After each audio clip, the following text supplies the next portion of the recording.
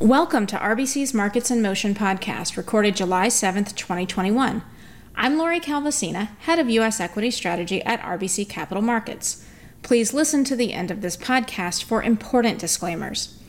Today in the podcast, we run through the results of our 2Q21 U.S. Equity Investor Survey, conducted at the end of June. The respondents were mostly U.S.-focused and U.S.-based portfolio managers. All were institutional investors. The big things you need to know: overall, U.S. equity investors remained optimistic on performance, though that optimism did fade a bit relative to our late March survey. Cash deployment and economic outlooks are strong, though valuations, margins, inflation, COVID variants, the Fed, and Washington policy are all weighing on sentiment. Interest in reflation trades is also starting to fade. If you'd like to hear more, here's another 5 minutes. While you're waiting, a quick reminder that you can subscribe to this podcast on Apple, Spotify, and other major providers. If you like the podcast, please rate and review it to help others find it. Now let's jump into the details. We'll start out with the general market outlook. Overall, U.S. equity investors remained optimistic on performance of stocks over the next 6 to 12 months, though optimism did fade relative to our March survey. Those describing themselves as bullish or very bullish decreased slightly for the second quarter in a row, down from 51% in March to 47% in June. Cash deployment and economic outlooks are keeping investors constructive. 61% say they're bullish or very bullish on cash deployment, with the most optimism on buybacks and M&A.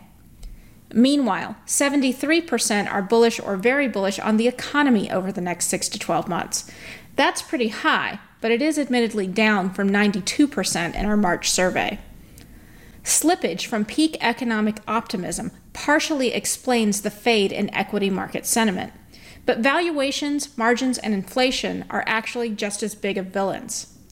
Those who say that valuations are expensive or very expensive rose to 58%, up from 54% in our March survey. That didn't surprise us. But something that did surprise us was that just 39% expect profit margins to expand, a sharp drop from the 72% who were in the expansion camp back in March. We think this is mostly about inflation. 53% are also worried that inflation is not appropriately baked into consensus estimates and/or company guidance. Additionally, 78% are somewhat or very worried that inflationary pressures may bite into demand and economic growth. This helps explain that slippage in economic optimism.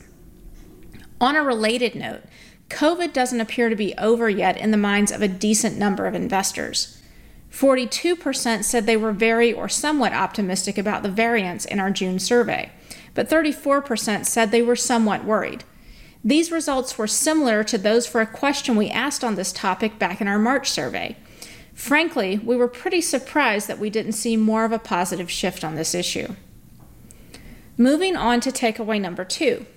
We all know that expectations for the Fed's timetable have been pulled forward dramatically since the last Fed meeting. Our survey helps provide some important context about what exactly is in investors' heads in terms of the timeline. On tapering, 59% expect it to start between 4Q 2021 and 1Q 2022, up from 31% in March. Importantly, 77% also believe tapering will impact stocks before it begins, with 65% saying tapering will be bearish or very bearish for stocks. On rate hikes, expectations for liftoff in the second half of 2022 did jump from 28% in our March survey to 42% in our June survey. Those who say hikes will begin in 2023 or later fell from 45% to 34%. Similar to tapering, 67% believe hikes will impact stocks before they begin, and 65% believe that hikes will be bearish or very bearish for stocks. In terms of our own outlook, this adds to our concern about a pullback in stocks in the second half of 2021, as well as our worry that rotation out of cyclicals, value, and small caps, which tend to inflect negatively during hiking cycles, might end up starting well before fundamentals warrant. Wrapping up with takeaway number 3, interest in reflation trades does appear to be fading. Cyclicals, small caps, and financials are the trades that were the most popular choices for what areas of the market will outperform over the next 6 to 12 months. But compared to our March 2021 survey, Value and small caps saw some of the biggest net negative changes in those expecting outperformance. Meanwhile, Europe, growth, and emerging markets saw the biggest net positive changes in those expecting outperformance. We think these shifts are really due to fading economic optimism on the U.S. and the pull forward in expectations on tapering and hikes that we saw in the survey. That's all for now. A huge thank you to all of the investors who took the time to fill out our survey. We do truly appreciate your assistance. Thanks to everyone for listening, and please reach out to your RBC representative with any questions. This content is based on information available at the time it was recorded and is for informational purposes only. It is not an offer to buy or sell or a solicitation, and no recommendations are implied. It is outside the scope of this communication to consider whether it is suitable for you and your financial objectives.